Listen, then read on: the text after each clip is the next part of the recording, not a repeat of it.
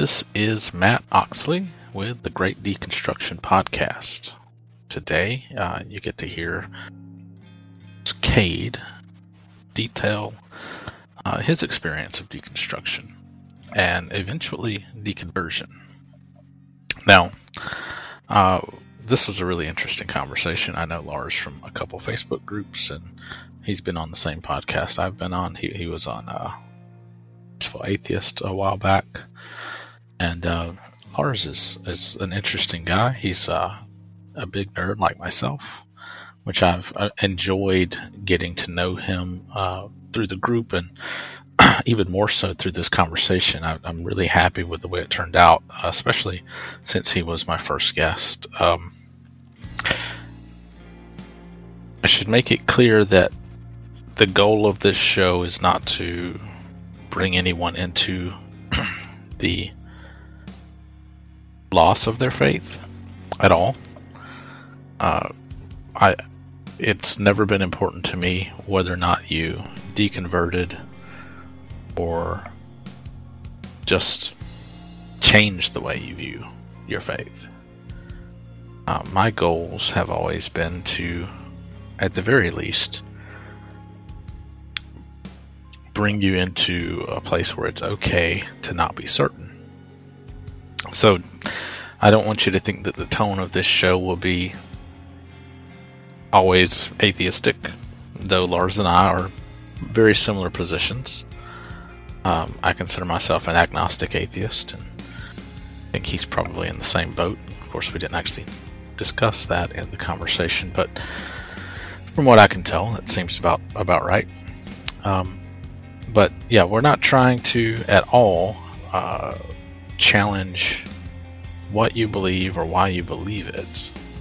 The goal is to make it okay to ask those questions, the ones that are burning in the back of your mind. Those things are important. One of the things that is so very difficult to let go of whenever you're going through deconstruction is the sense of certainty that is very common. It's hard to let go of knowing the truth. And that's what I believed. And that's what Lars believed, that he knew the truth. But many people, and many others deny it, have deep questions that burn, that are difficult to actually confront. And I should be here to tell you that it doesn't have to be frightening. You're not necessarily turning your back on God, Jesus, or any of those concepts because you have doubts. Doubt can be holy and doubt can be secular. It is a human experience, and it's a very real experience that many of us deal with every day. And I think it's one of those things that maybe it comes with age, maybe it comes with just experience. I don't know for sure. I think certainty is something we get really comfortable in. And I think it's important that we get really much more comfortable, rather, with the concept of not being so certain, of not knowing all the answers. And that not only helps us understand our place in the universe, but it helps us understand our faith in a much different way. And so I hope that you get something out of this. I hope you don't feel like anybody's preaching atheism to you. Of course, no one is. We're just talking about our experiences, where we are today, what we're doing today.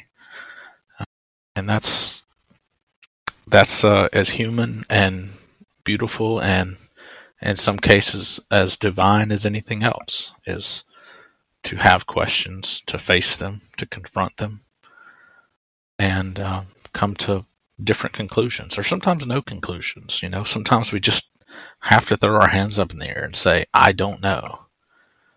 And so I hope you enjoyed this conversation. I'm going to make this the first episode, and then I think the next episode is going to be be me talking about my own deconstruction, which was some time ago. And I think you'll get a lot out of it, maybe, I hope. Yeah, I'm excited to have these conversations and to continue these conversations. If you'd like to support this show, you can go to Rev Oxley, REVOXLEY.substack.com. You can become a contributor. You can just subscribe for free, whatever you want to do, no pressure. You can also subscribe to the podcast and my writing and things like that. You can also read my own story, which is posted. I hope that you find enlightenment here, and I hope that you find grace here. I hope that you find comfort here, and that you learn that it is quite okay, quite normal to have questions. And at some point in your life, it's okay to even deal with those questions, to really seek them out. And I think that's what Lars and I have both done, and we'll probably continue to do for most of our lives. So hope you enjoy it. And if you'd like to be a guest on the show, you can learn how to do so at revoxley.substack.com as well.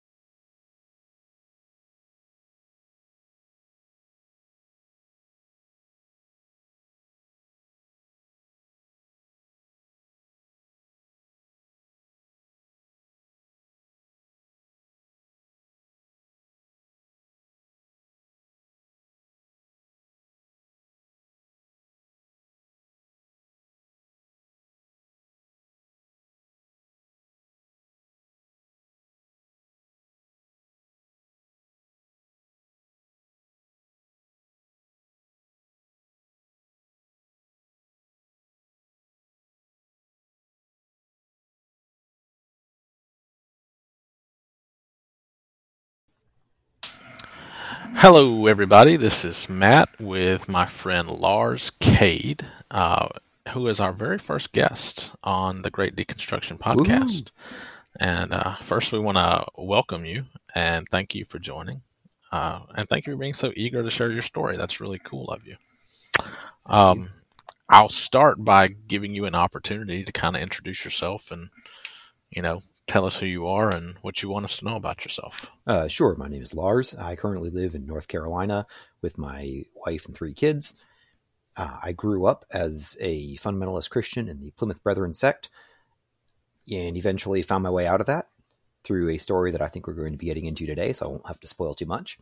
The best part of it is that my wife and kids came out along with me, and we've been living very happily irreligious for the last year and a half.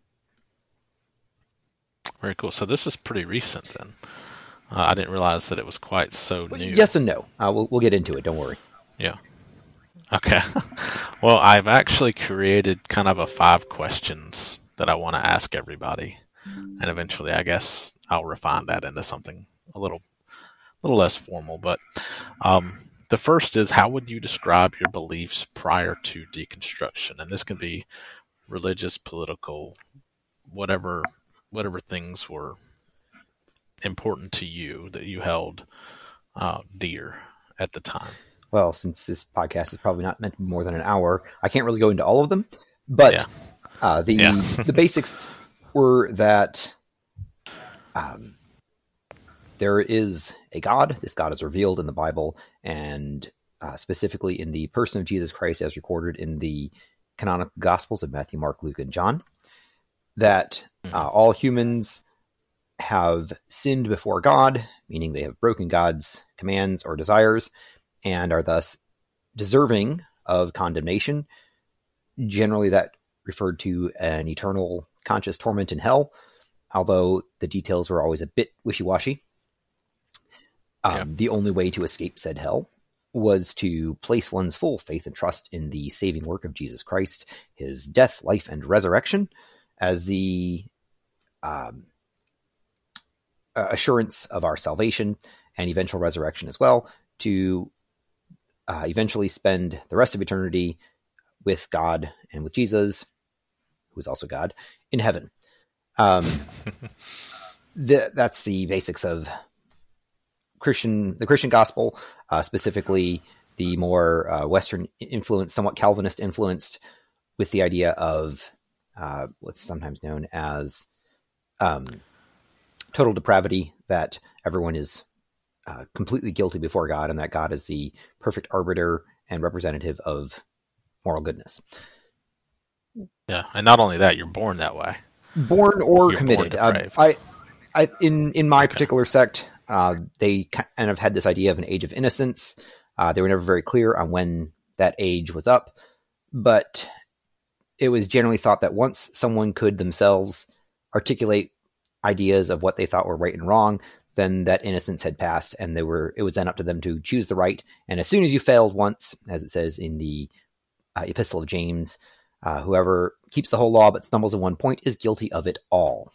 So if you tell one lie, then you are just as condemned to hell as the person who committed mass murder. Right. Okay. That's not too far from where I grew up. I kind of came from a Baptist Pentecostal background. I'm not super familiar with the Plymouth Brethren, but I kind of get it. Did you at any point you have a way of talking and approaching this topic that reminds me a lot of myself, especially a number of years ago, that tells me that at some point you were very interested in apologetics? That's actually an interesting question. My primary interest has always been in the truth. I am a curious person by nature. My parents often tell the story of when I had just learned to walk, I took a magnet around the house and tried out many different things. And after that, I never tried a magnet on anything that wasn't metal. I'd done an experiment, hypothesized about it, and formed a conclusion without even being able to talk. So yeah. Clearly this is something that has been very important to me from the get-go. And my parents chose to homeschool me, both because we moved around a lot as missionaries, because when we settled down, we ended up in a place where the local school district was not of very high quality, and primarily because they wanted to make sure that I was presented with what they saw as the truth, with a capital T, if you will. This also, of course, as you mentioned earlier, involved politics. My parents very much fall on the conservative end of the political spectrum. However, to their great credit, they are very consistent with their ideas about morality and did not in any way support Donald Trump. Even if they liked his policies, they despise his person and did not vote for him. So I am always, I will forever admire them for that. Despite the great peer pressure that they faced to vote for him, they didn't do it. And so I want to make it clear to anyone listening that while obviously I have many disagreements with them now and feel like some of their choices negatively impacted me, they are people of consistency and character, and I don't want you to think otherwise of them. That's a rare thing sometimes. I find that a lot of people who claim any level of Christian faith, and most people I would consider to be what I would call a nominal Christian. It's kind of just what you're born into. You don't really study, you don't really try to understand, and that's kind of the opposite of me. I wanted to know the truth, exactly what was the truth, and I was seeking it from what I remember from like the age of 10 or so. I was really, really interested in nailing down what thousands of years of theologians have not been able to do, because, I can. And that's, nail down the truth about God. Right. Or the Bible, or, to come to an appropriate understanding of those things. Mm-hmm. If I can go on a little bit more about curiosity and search for the truth. Despite that being if not the primary motivator throughout my life, I didn't ever actually get into apologetics, as it's commonly understood now. The idea of a formal set of arguments and evidence that one could muster to show the truth of their faith. And probably had I actually done so, I probably would have left the faith much sooner, because I would have recognized that these were not very good arguments. Instead, I was fed a lot of things, most especially young Earth creationism. This was sort of held up as the real evidence that all this was true. Setting aside the bad logic of if one part is true, then all of it is true, it was presented that the evidence actually supports this view of the Earth, and the first place that this was ever recorded is the Bible. Therefore, we can trust the Bible and everything else that it says. Again, had I actually learned philosophy and what passes for modern apologetics, I probably would have figured out much sooner that this doesn't make any sense, just from a strictly philosophical standpoint, let alone an evidential one. But I have a prodigious capacity for memory. At the age of 5, I memorized the entirety of the Epistle of Romans, chapter 12, and recited it in front of the congregation that we were attending at the time. I went entirely through the Awana Children's Program.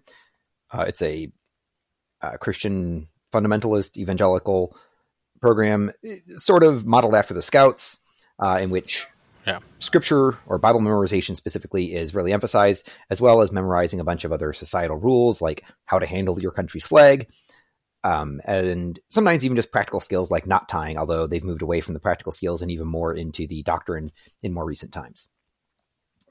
Yeah, I remember I did some Awana myself, so I do remember that, and it was very similar to the Scouts at the time. Yeah, so yeah, it was. I was setting myself up for being able to work things out later in life, but really mostly it was just memorization of knowledge all the way through, from kindergarten all the way through high school. The idea of a systematic theology was something that I wasn't really introduced to.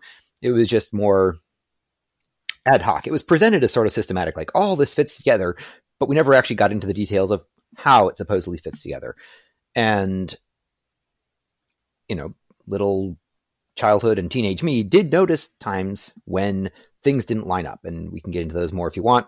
I'm sure anyone who's studied Christianity in any depth probably with the next question, can probably identify some of those right off the bat. Yeah, so I'll go ahead and go with the next question, though. What kickstarted your... Deconstruction is a term that can be kind of replaced with quite a few terms, and I used to just call it doubt, the doubt. But what kickstarted that for you? Again, it's a complicated question. There's a simple answer and a more complex answer. The simplest answer is around the age of 30. My oldest brother, who's about 3 years younger than I am, but a little ahead of me on the doubting phase, shared an article entitled Top 10 Signs You Don't Understand Evolution at All on a now defunct blog called God of Evolution by a Christian who wanted to help other Christians come to terms with the fact of biological evolution. I'd always had a big interest in scientific matters, but also, as mentioned before, been overridden with young Earth creationism. So anytime I read anything about ages of the Earth beyond 10,000 years, anytime I read anything about evolution or relatedness, I just mentally censored those and absorbed everything else. But I didn't forget it. As mentioned before, I have a great memory. And eventually, all these little facts here and there that I wasn't even trying to learn about. In fact, I would say I probably actively avoided learning about evolution. All these things here and there that I learned about eventually coalesced in my mind. And I realized if I click on this link, I will have to acknowledge that I do, in fact, understand evolution. And what's more, that I know that it's true. But I did it anyway. It was probably one of the scariest things I've ever done. I know, clicking on a link. A great leap of non-faith, if you will, but that's what it was. I clicked on it, I read it, and sure enough, I could tick off every single one of those 10 things as something that I actually did understand, and it made me realize in almost overnight that, yeah, I actually understand evolution decently well, I know it's true, and that really that had been the only thing that had been keeping me actively believing that there was a God. I didn't realize that until just then, and looking back, I can see probably at least 10 years before that, no, even more, probably 15 years before that, there had been little things here and there that hadn't added up, that contradicted obviously the young Earth creationist narrative, but more generally the Christian narrative about the state of humanity, that all atheists are miserable, baby-eating, puppy-kicking sinners who want to see the world burn. Well, obviously that isn't true. I got to know some of them. They were good friends. They were, in fact, more interesting and fun people to be around than many of the Christians I knew. that the Bible is totally true in everything that it says without contradiction. Well, I knew that wasn't really true, even if I repeated it, because even as a kid, I'd read the entire Bible many times. Yes, I'm a big nerd. And you and me both, yeah, bud. and I noticed various contradictions. The first one I can recall specifically, I know this is weird, but in the book of Ezekiel, he describes a vision where he says he sees the same things 2 different times, but when he describes them both different times, they don't have the same description. And it's a minor thing and not really a matter of doctrine, but I recognize that as a contradiction and one for which there was no obvious answer. And, again, these things just piled up. And if you have interacted with Mormons at all, especially former Mormons, they will tell you often about their mental shelf where they put their doubts and just keep going on with their lives. And I like that analogy. It works well for how I experience things. I would have these doubts. I would remind myself, nope, this is all true. The Bible is true. The plan of salvation is true. I'm going to heaven, even though I don't really like the idea of heaven, but okay, it's better than hell. And so I would just put these things on the shelf, and realizing evolution was true. That's what broke the shelf for me. Gotcha. If you want to hear me explain a bit more about how we know evolution is true, I've guested on another podcast that we can link here, and we can talk about that more. Okay. That'd be good. Yeah, I know you're pretty well read. I don't know if we probably read. You coined a term that I really like. I think it was rage learning, and I heard you talk about that. And I talk just a moment about that. I experienced it too in a big way, but I was also kind of always doing that in a way because I was always trying to understand and do apologetic work and things like that. But your coining of that term is kind of on the nose for what happens in this process, for at least for me and many others. Yeah, I describe it as the curiosity and desire to learn born out of a recognition that this knowledge was formerly denied or inaccessible to you. So all my life I'd been denied things like evolution, sex ed, real history, even church history and biblical history. I had not actually learned about these things because, let's face it, if you learn about these things, they tend to contradict the Christian narrative about the world and about history. And so I then have I still learn about it all the time that I can. I even just ordered a book called Evolution, Making Sense of Life because I want to read through it and make sure I understand it even better. It's for people whose primary driver is curiosity and the truth. Realizing that you don't have the truth is a huge blow, especially when you've been very confident your whole life that you have the truth with a capital T. Suddenly realizing that not only do you not have it, most of the things that you've been told were true, or in fact, it turns out nearly all of them, are in fact not true. Either completely false, as in you can bring up evidence or logical contradictions to show that they are falsified and cannot possibly be true, or just not true in the sense of it's an assertion, but you have no way to back it up, and therefore have no reason to treat it as true. I do like making this philosophical distinction because, for example, the general concept of a God, well, it's not true. You can't show that there is a God, but you also can't show that there is definitely no God. On the other hand, you can say that the idea of the exodus from Egypt of 2 million ancestors of the Israelites, well, that's false. We can go and look for the evidence. We know what we should find. We can look at history. We can say that definitely didn't happen as described in the Bible. So that's false. And that's, that's the distinction I like to make there. With, rage learning, I've learned enough about evolution and a few other topics like geology, cosmology, and especially philosophy, actually, that I now am at least a moderate expert in some of these things and can discuss it at an advanced level with people who have actual doctorates or postdocs in the field without feeling too embarrassed about my lack of knowledge. I don't want to break too much. Again, this is just how I'm built. I have a good memory and I like to learn. So it's what I do. The reason I mentioned philosophy here is because realizing that so many of these things I'd been raised with weren't true, well, it made me realize, okay, what is true? How do I know what's true? Right? Because if just having something written in the Bible is not a good enough reason to think it's true, what is a good enough reason? And so this got me this is actually where I started looking into apologetics. What do the apologists actually say to support their case. Maybe I'm just missing something and there are good reasons to believe in a God. Again, my active belief disappeared just about overnight, but I wasn't ready to give up on the whole thing. I'd been told for a long time that this was true and the only way to really be good was to be a Christian. So I didn't want to just give that up. So I started looking. I listened to the apologists. I looked at what they said. I studied philosophy to see if their arguments held weight. And, well, to cut a long story short, they don't. The professional apologists of the world, honestly, I don't know how they do it because their arguments are transparently bad, even to a fifth grader. I know because I've tested it on my fifth grader and he can see right through them. Yeah. Yeah. Do you think that the this version of Christianity, that to make the point super clear, because I don't know what kind of audience we're going to have for this, I define Western Christianity and Orthodox Christianity as very different things. You know, whatever Jesus was teaching is very hard to find in the Western church today. And I'll even go so far as to say, and this will become very apparent to those who listen to this show, that the things that Jesus was teaching, I think, were ultimately pretty good. I think he was trying to teach people to be good to their neighbors, to love their neighbors, truly, and to be even sacrificial toward how you treat people and approach the world. Those are good things, I believe.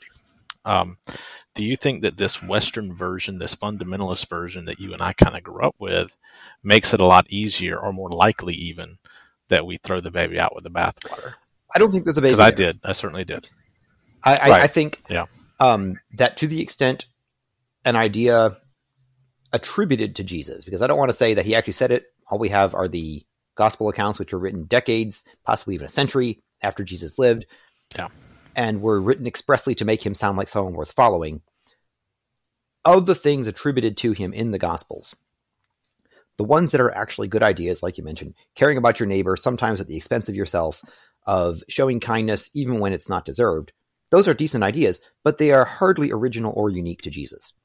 They were already espoused by other philosophers and religions at the same time and prior to him. To the extent that an idea is good, true, and helpful, it's not original or unique to Jesus or more generally Christianity. And to the extent that an idea is original or unique to Jesus or Christianity, it's not that good, true, or helpful. So at least to me, there really isn't a baby there to lose. There's the common values that you see across many different religious and moral systems. And those can be gleaned from any source that happens to espouse them, or just common sense if you start with certain moral goals, such as the happiness, health, and longevity of humankind. You can work out a lot of these things without having to get them from a teacher. And while I certainly admire the Christians who do focus on those common values that are espoused in Christianity, I do take issue with them treating them as quote-unquote Christian values as opposed to shared values that are incorporated into their particular practice of Christianity. And this is what kept me in for so long, though, was that idea that these things are good and the only place to find this goodness is in Christianity. It took me a long time, but eventually I realized, no, I can be good. In fact, I can be better by not having a set of rules and instead having a set of goals. If you will allow me a bit of philosophical meandering here, I have come to see morality as something akin to math. It is an axiomatic construct where we take certain things as granted without necessarily being able to prove them. If you are familiar with mathematics, we have this idea of numbers. Well, numbers don't really exist. We just talk about them. And this is an axiom of numbers. We will use these words to describe these quantities and these operations to describe how we want to relate them to each other. That's math. Well, morality is the same way. We have these goals. I like the happiness, health, and longevity of human beings and harm reduction to them. Well, those are nice. There's nothing that I can point to in the universe that says, this is what I must do, but I'm going to do it anyway, because this is what I want, and this is what I think most other humans share with me, that we also all want these things. And from there, we can then work out the consequences of them, just like we can with mathematics and mathematical proofs. We can say, all right, if this is our goal, do these actions or these attitudes further or hinder these goals? And So Christianity, Stoicism, Buddhism, lots of different religions and ethical systems have incorporated some or all of these ideas, but none of them can lay exclusive claim to them, which is what I have found to be very freeing in helping me actually be a better person, is not being bound by rules where, oh, thou shalt love the Lord thy God with all thy heart, soul, mind, and strength, and love your neighbor as yourself. Well, the first one is a bit dicey. The second one's not bad. But how about I just work for my goals and see, hey, does treating my neighbor as equal and value to myself work? Hey, great. Yes, it does.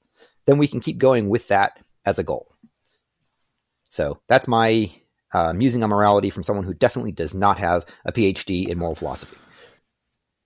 Okay. Well, you've kind of already described really how you approach the world post deconstruction. Is there anything you would add to that? Because my third question is, how would you describe your beliefs post deconstruction? You've kind of already done that, but is there anything to add? Yeah. Post deconstruction, I've actually been able to gain a lot more clarity in how I view and interact with the world, and it's helped me to make better, kinder, wiser decisions. Rather than following a set of rules or treating a certain set of ideas as unquestionable, where when I grew up, I could not say things like, oh, I'm good because only God is good. I couldn't say that I've done a great job. I could say I'd done a great job with the help of God. I had no ownership of myself and no ability to credit myself or others appropriately for actions and their consequences. Or to take appropriate blame, too. If I sinned, well, that was the flesh taking over, or that was being tempted by the devil. It wasn't, I made a decision either because it was a poor decision or because I just did something that was against the many, many rules that are espoused in the Bible, which, honestly, has no particular moral impact as compared to those shared moral values that I mentioned earlier. My go-to example on this is when I was, I believe, 23 or 24. I was at a party with some friends, and I had never once let anything like what's considered a swear word cross my lips. Wow. I said ass. And for years afterwards, I felt guilty and torn up over this one word that had escaped my lips, because I had defined myself up to that point as someone who did not swear. I was defined by what I did not do. I was defined by these rules where thou shalt not take the name of the Lord thy God in vain, and saying ass was using a rude word for part of the human body, and the human body was made in the image of God. Therefore, I was taking the name of God in vain. And that was akin to murder. Yeah. For the Lord will not hold him guiltless who takes his name in vain, right? To finish out the command. Right. Well, at the same time, I was perfectly okay with the death penalty. Actual killing. Wow. Because, the government does not bear the sword for nothing. Again, if you're wondering, these things, when I sound a little bit different, I'm quoting the Bible directly. So it was perfectly okay. Do you that. Oh, I do not. Do you find yourself still doing that all the time, quoting the Bible, just in regular conversation? Because especially when I'm right now exposing its problems. Because a lot of times Christians will look at someone who deconverts. If we go on a tangent here, edit this out if you want to. They'll look at someone who deconverts and say, "Oh, you never really understood the faith." Well, there's a good chance I understand it. Sit down. Let me tell you. There's a good chance I understand it better than the person talking to me. Not always. Sometimes there are people with actual degrees in theology who understand the history and translation and theological matters better than I do. Although that is sort of like having a degree in Lord of the Rings. It's interesting, but it doesn't have any reference to the real world other than the books.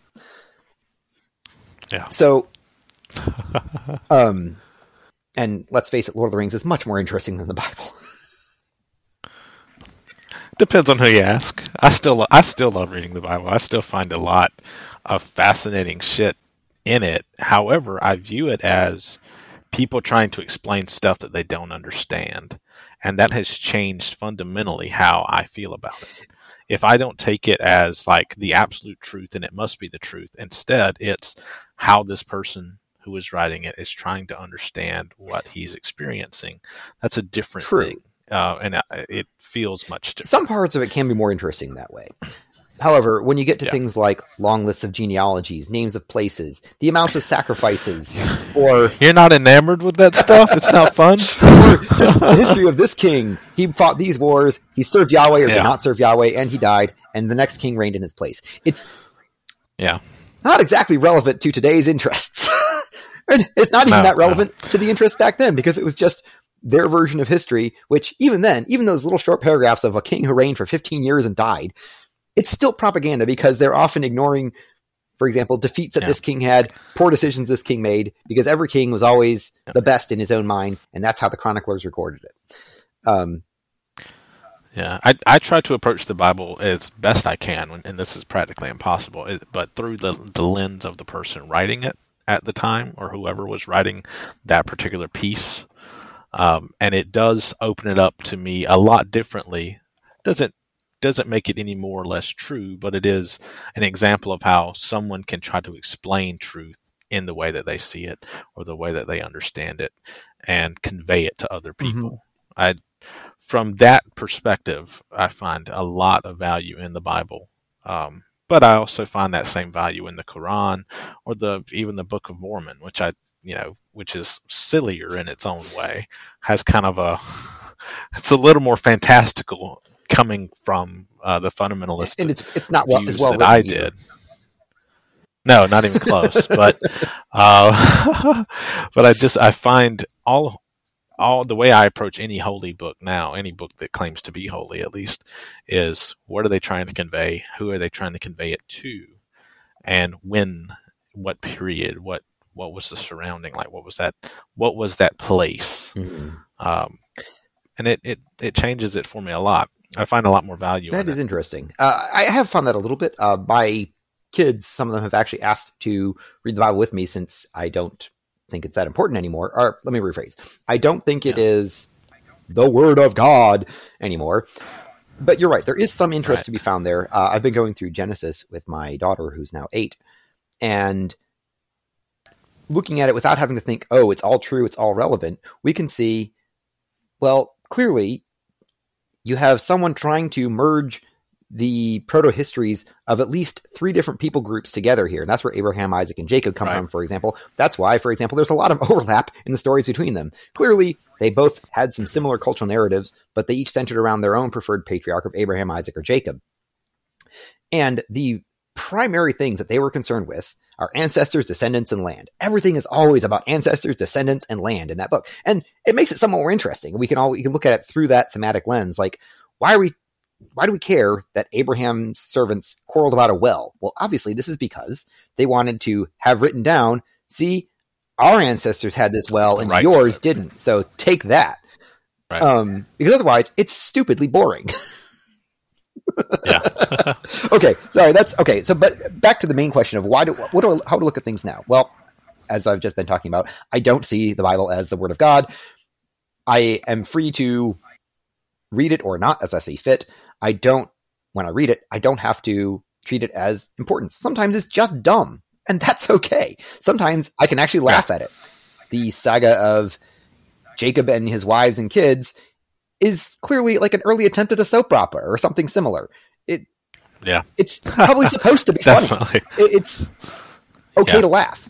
And when I was growing up, we could never laugh at the Bible. How dare we? But there's actual humor to be found in there. But more generally, I try to look at the world as I'm a meat machine. I am a fortunate animal able to recognize its surroundings and think about the future. That's amazing. That's awesome. But because of those 4 billion years of evolution, I've got a lot of shit to work through before I can get an accurate picture of the actual world around me. Sure, if I look outside, the Earth looks flat, but it's not flat. If I look outside, the sun goes around the Earth, but it doesn't. And understanding these things, what I think of as the philosophy of science, or not just I think of, it's a whole discipline that I've also spent a lot of time studying. The philosophy of science helps me really ground myself in this is what's real, this is what might be real, this is what's definitely not real. And by making decisions based on the things that I can say with great confidence are in fact real, I can make better decisions. This is part of why I care so much about the truth and why I want to share my story. I want other people to realize the value of living according to things that are, as far as we can tell, actually demonstrably true. There are ideas that might be fun. Some people like the idea of heaven. I never did, but those might be fun. But living according to that, well, you've heard the old phrase, so spiritual minded that they're no earthly good. Or, sorry, let me rephrase. You've heard the old phrase, so heavenly minded that they're no earthly good. Well, it's a phrase for a reason. If you're always worried about something that you can't show to be true, you don't ever know if you've achieved it. And so you're going to spend all your effort on things that, as far as I can tell, are definitely not true. But even if they are true, you have no way of knowing it. I would rather spend my effort in the life that I know I have, that I know I can enjoy, and then get as much enjoyment out of it as I can. It's honestly, without hyperbole, I can say that I am happier, healthier, and more moral than I ever was or could have been as a Christian, given these strictures of Christianity. I can take care of myself without feeling like I am doing something that is only of little profit, as it says in, I believe, 1 Timothy.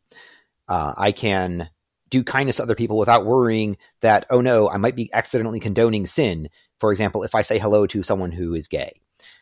I can just be happy with my life instead of worrying about sin in my own life, because sin is just an imaginary construct. It's doing something that God doesn't like. It has, at most, incidental overlap with morality, at least morality as I've defined it earlier in this conversation. And as a consequence, without having to worry so much about whether or not my actions are sin, I can do more real good for real people in the here and now. And it feels great. One of the things that was a big impact on me, and I haven't really talked about it yet, was purity culture. Do we want to go into that or just keep it at this level right now? We can. Yeah, we can. We can go into that. It's certainly a big part of my upbringing too. So I was a virgin whenever I was married. And that decision that I made when I was probably 13 or 14, still impacts my life today in a negative way. Yeah. So I certainly understand. When we come back in, why don't you ask that as a question and I can respond to it better?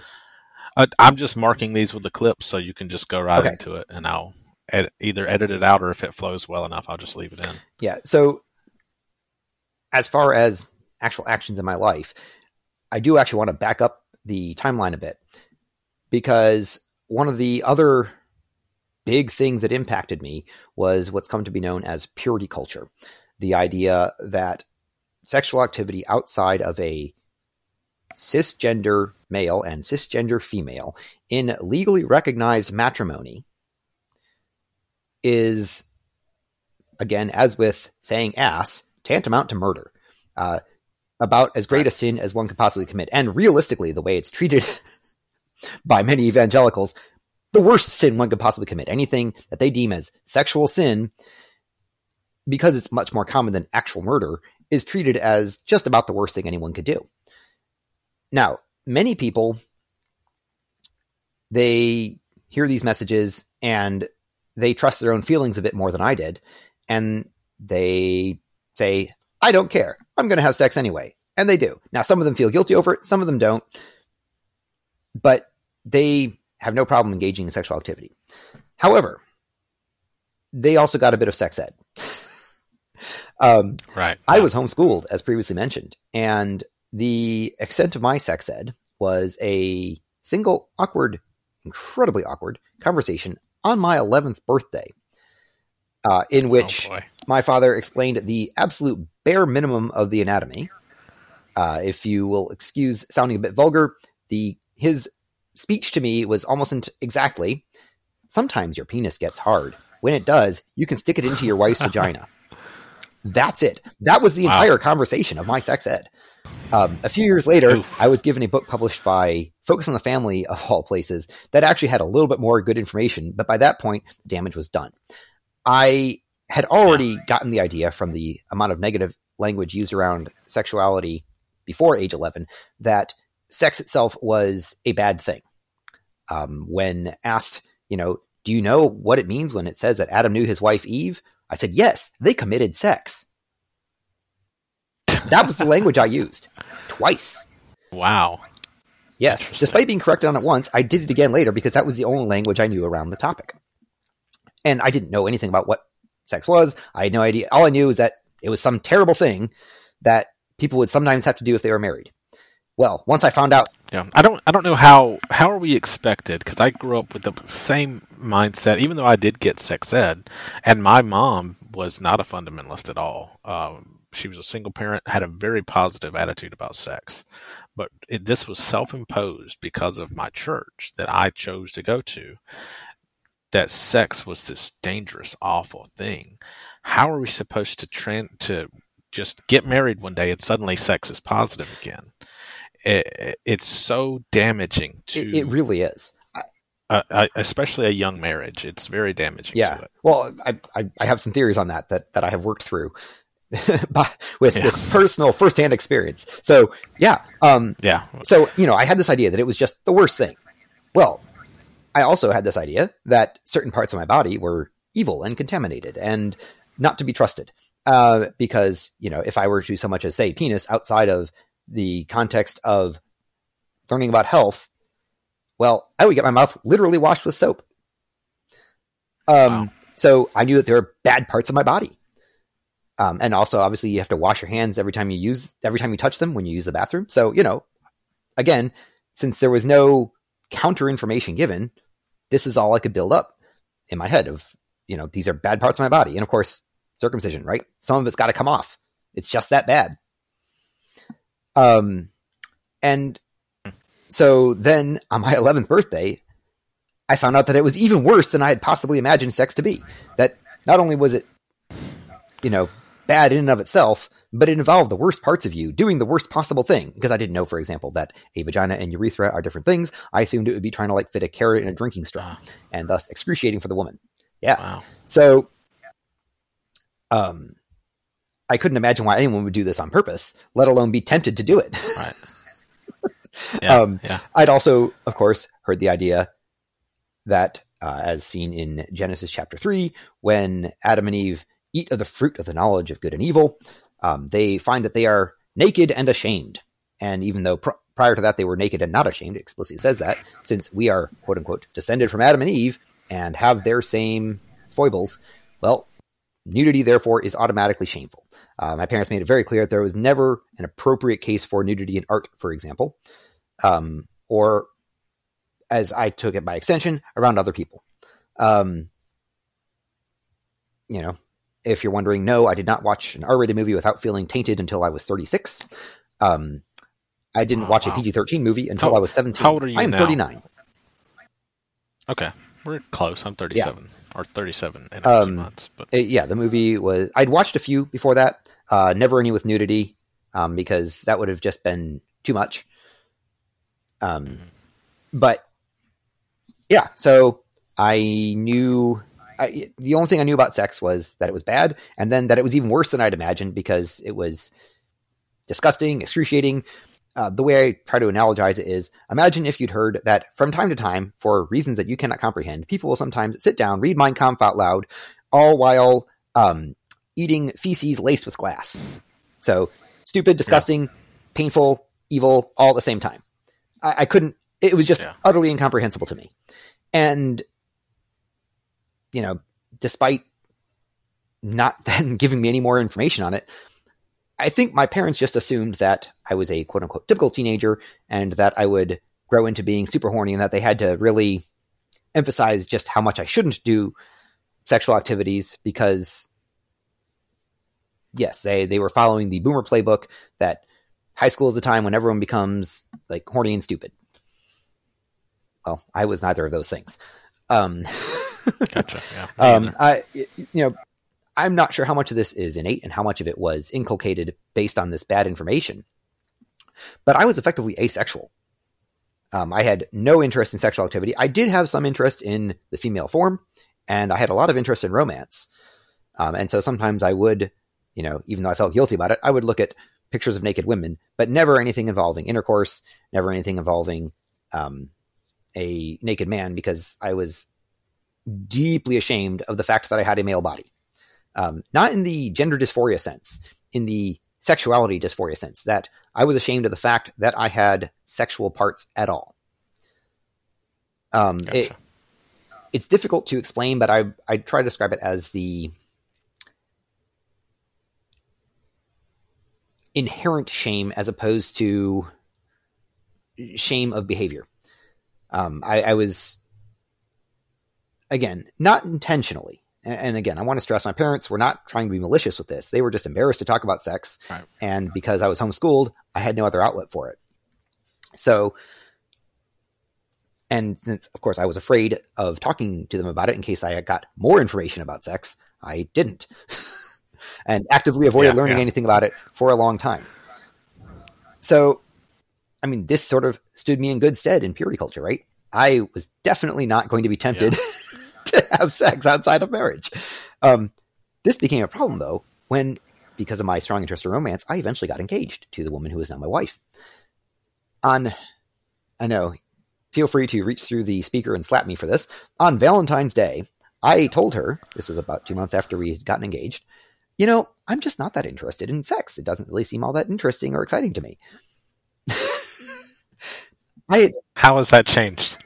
We'll get to there. I had assumed that based on the pop culture that I had seen and the ideas about gender roles that had been inculcated in me by evangelicalism, that women were generally, at best, not interested in sex and generally repulsed by the idea. And that it was only something they did because they felt like they had to.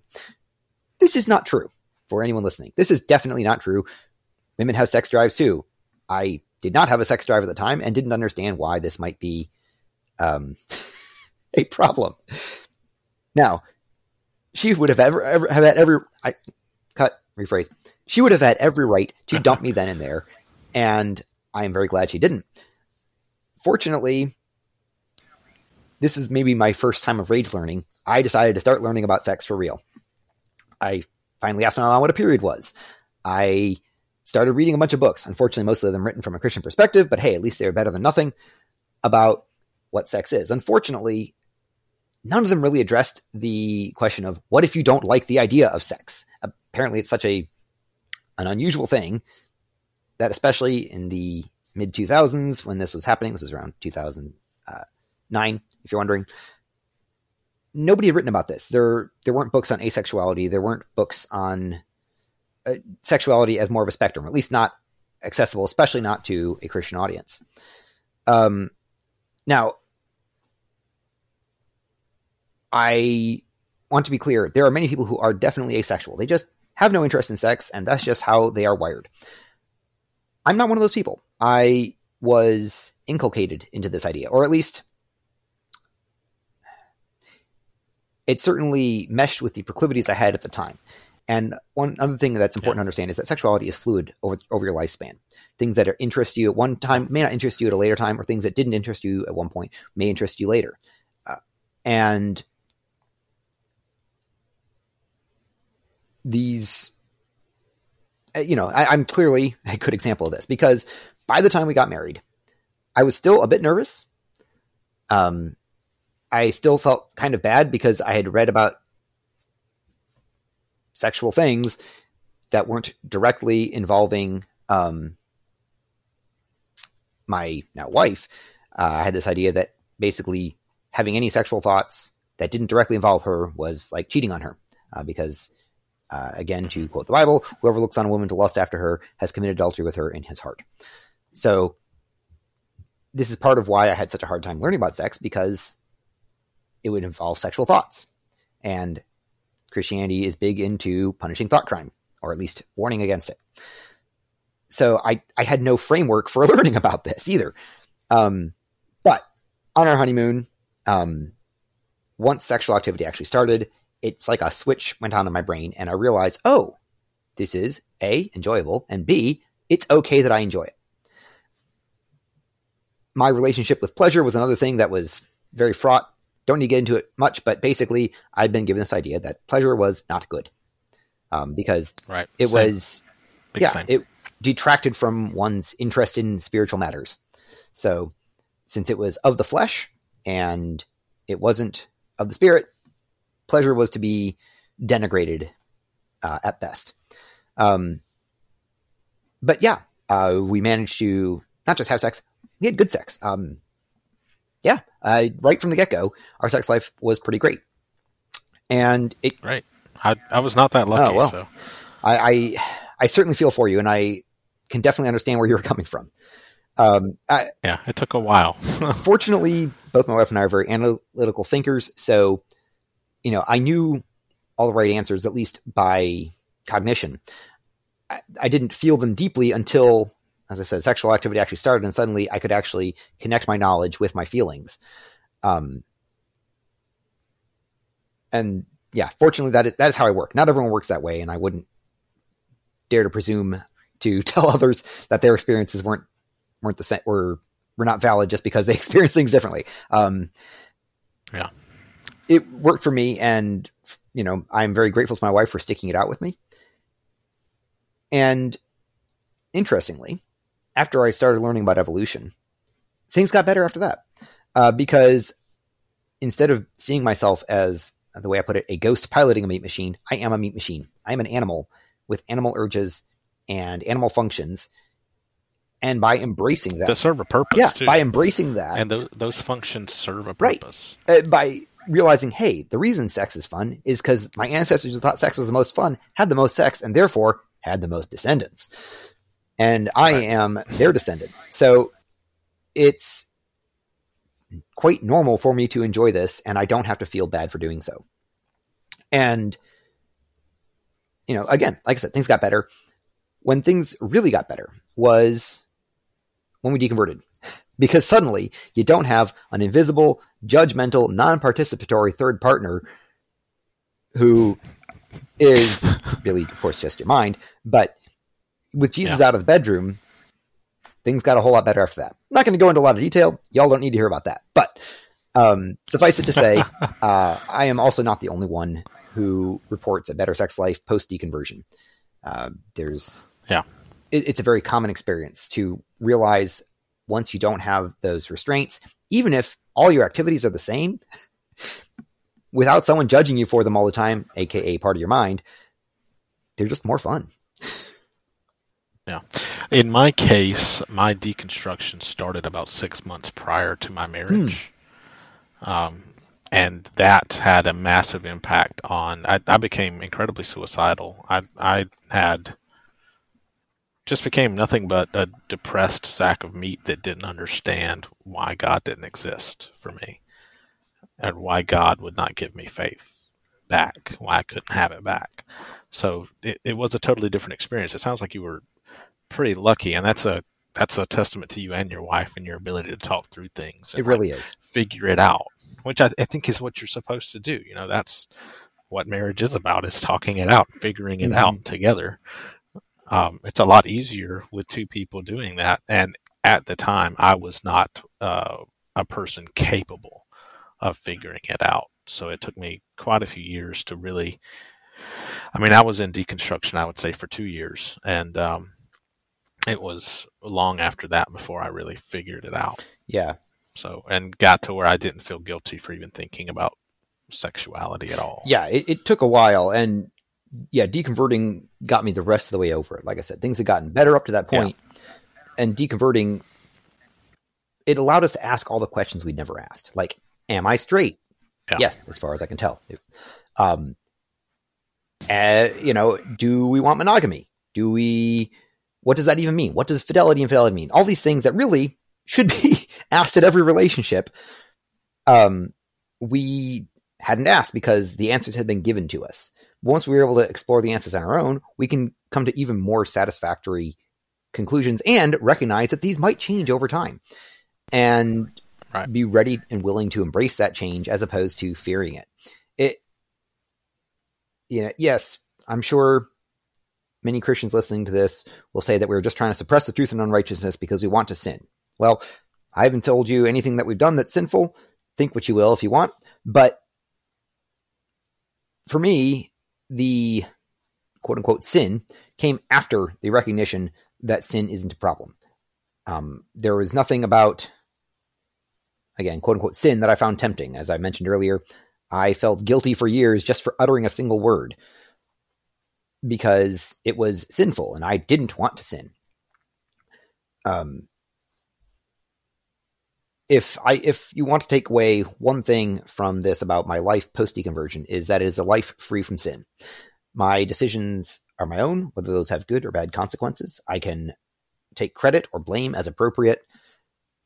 And ultimately, the judge of those actions and their consequences is me and the people I affect. Yeah. That's very humanistic and reasonable. And it's also a little bit biblical, because Jesus told the woman at the well to go and sin no more. And I mean, in certain ways, you can see it as, well, I'm not sinning anymore, because there's no one to sin against except for the people next to me, the people that I'm involved in relationship with.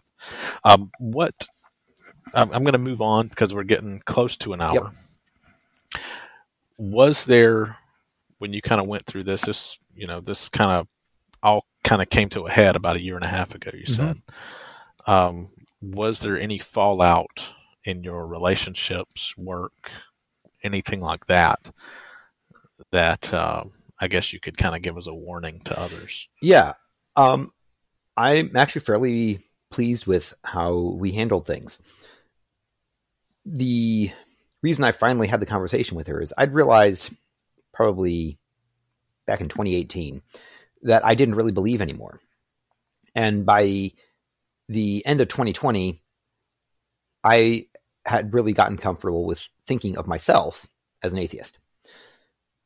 And as many people listening are probably aware, in-person church services stopped in early 2020, and having this break from going to church on a weekly basis really helped us gather our thoughts and re-examine our lives and see, hey, do we still want to be a part of this? And I was very firmly on the side of no. But I also didn't want to mess up the lives of my wife and kids. And so I was trying to figure out a way to bring this up to them without being judgmental and without breaking our relationships, because I didn't really know quite where they stood. And fortunately, a friend of mine who used to lead Bible study kind of forced the issue. He asked me through Facebook Messenger, hey, where do you stand in matters of faith these days? And I didn't want to answer him until I'd had the conversation with my wife. And so I did that night, June 29th, 2021. I asked, hey, my friend asked me if I have any faith left, and I don't. How do you feel? And to say I was relieved when she responded would be the understatement of the century. She's like, yeah, I don't either. And I've been trying to find a way to tell you about it too. And so, that's funny. I have a very similar story. It was just it was the most incredibly freeing feeling, very akin, I think, to what people who convert to a religion often describe as this euphoria when they first convert, where suddenly everything about their lives makes sense. And while I don't think religion actually makes sense, to many people it clearly does.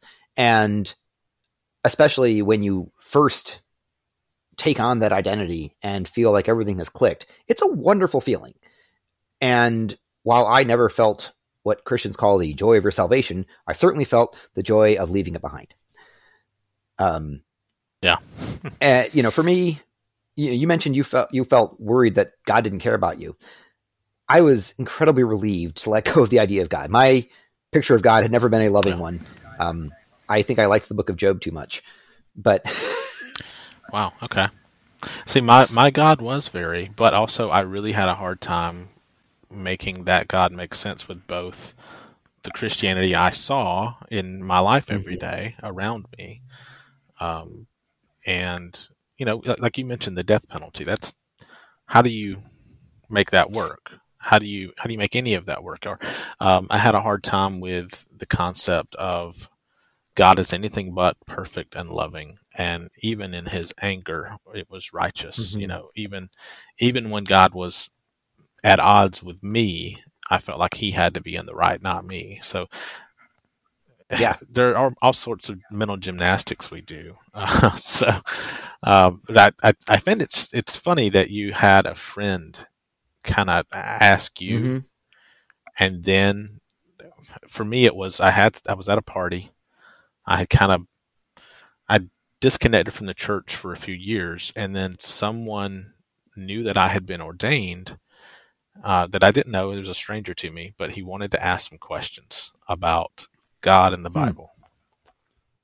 And for the first time in my life, I had to tell someone I don't know.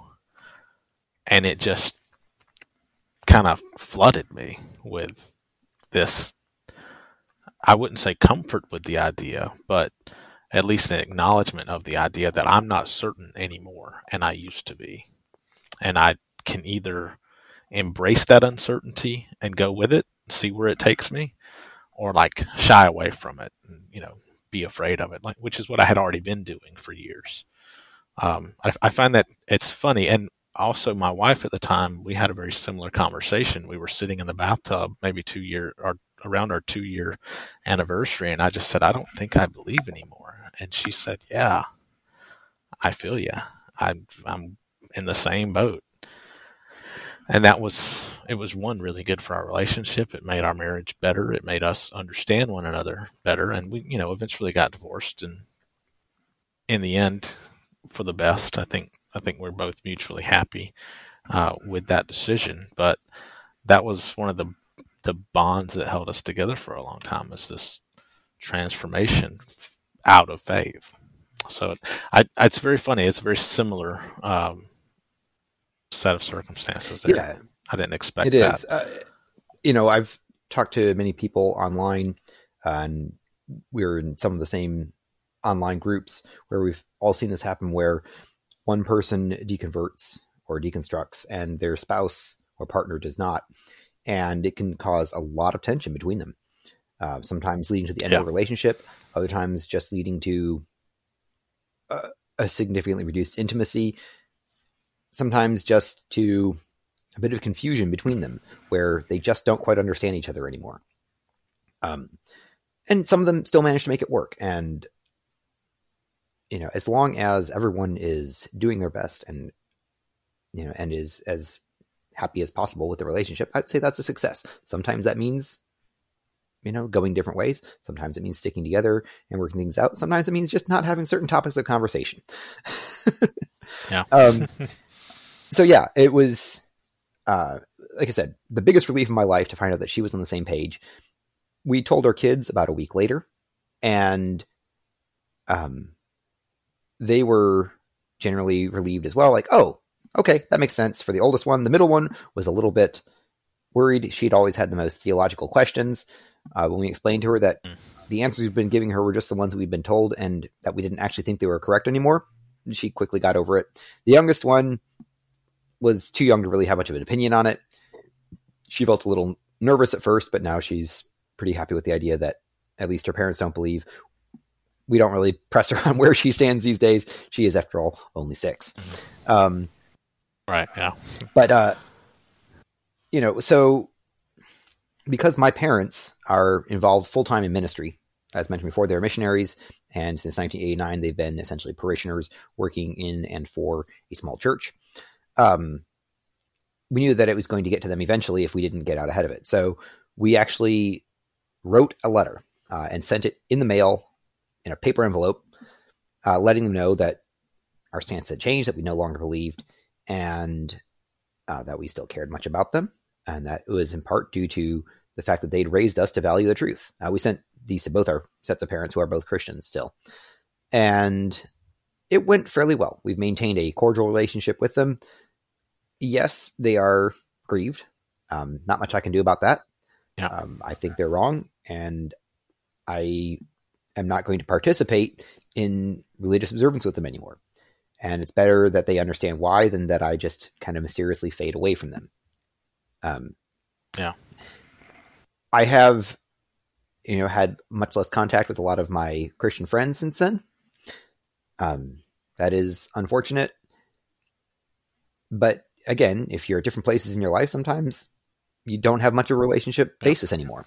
On the other hand, my wife and I together have also been able to form a really good online community with many people in various post-Christian groups. Again, you and I are part of some of them together. And it has been a real lifesaver. We've made new friends online and in person because of this, and are generally happier with our lives now than we ever were while we were still practicing Christians. Again, not everyone's going to have it so smoothly. Sometimes, your spouse isn't on the same page. Sometimes your kids aren't on the same page. Sometimes your parents will keep hammering you with doctrine, thinking that it'll somehow change your views.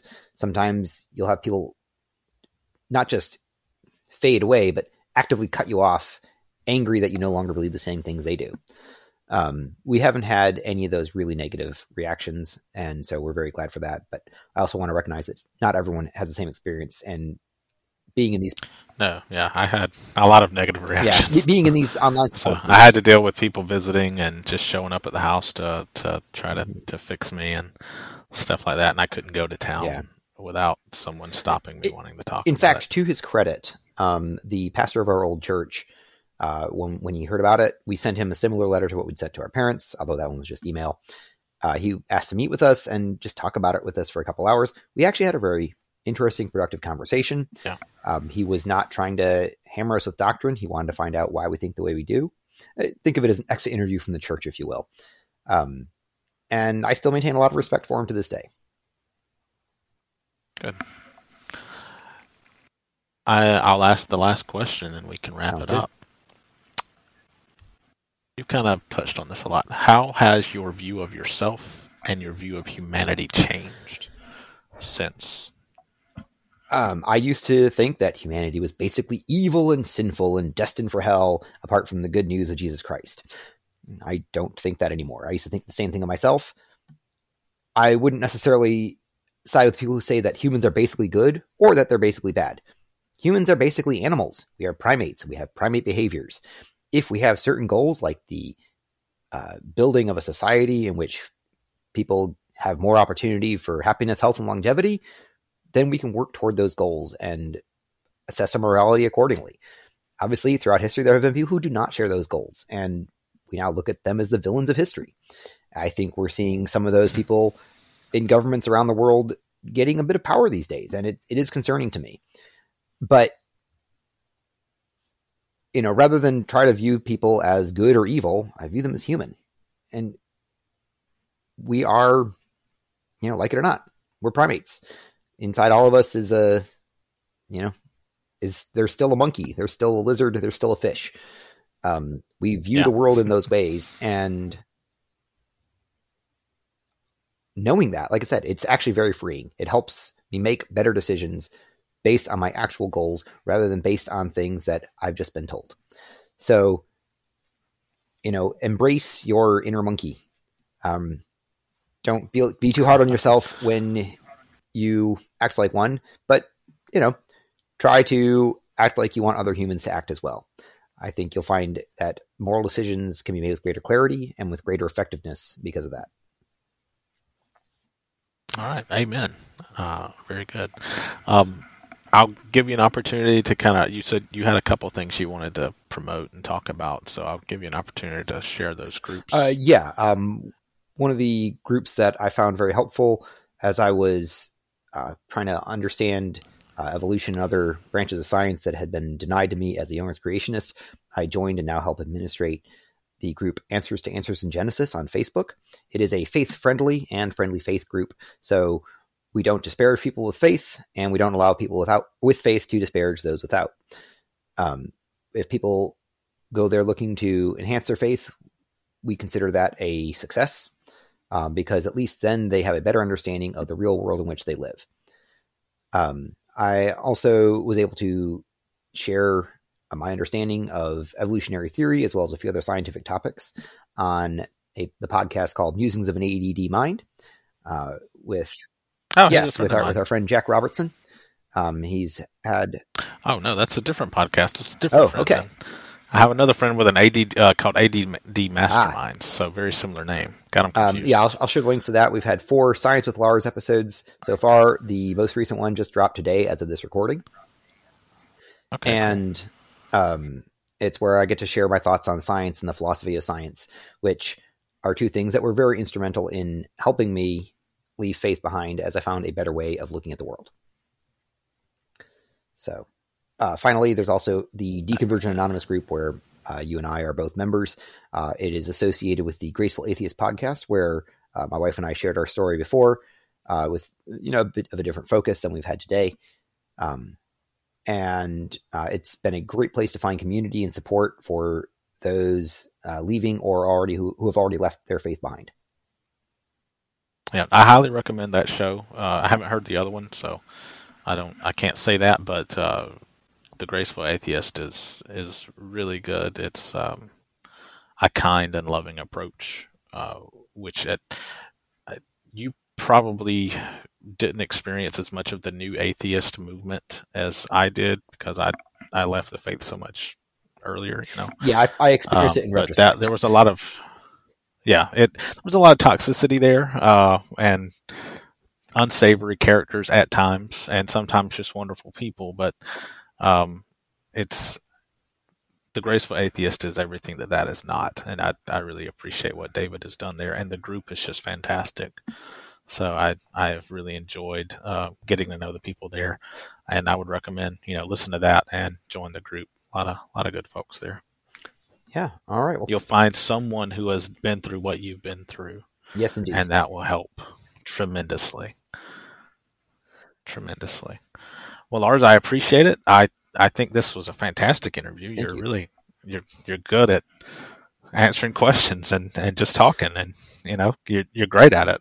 So I'm glad to have you. And I don't know if I'll make yours the first episode I publish. I think I'm going to do one about myself first to kind of introduce myself to people.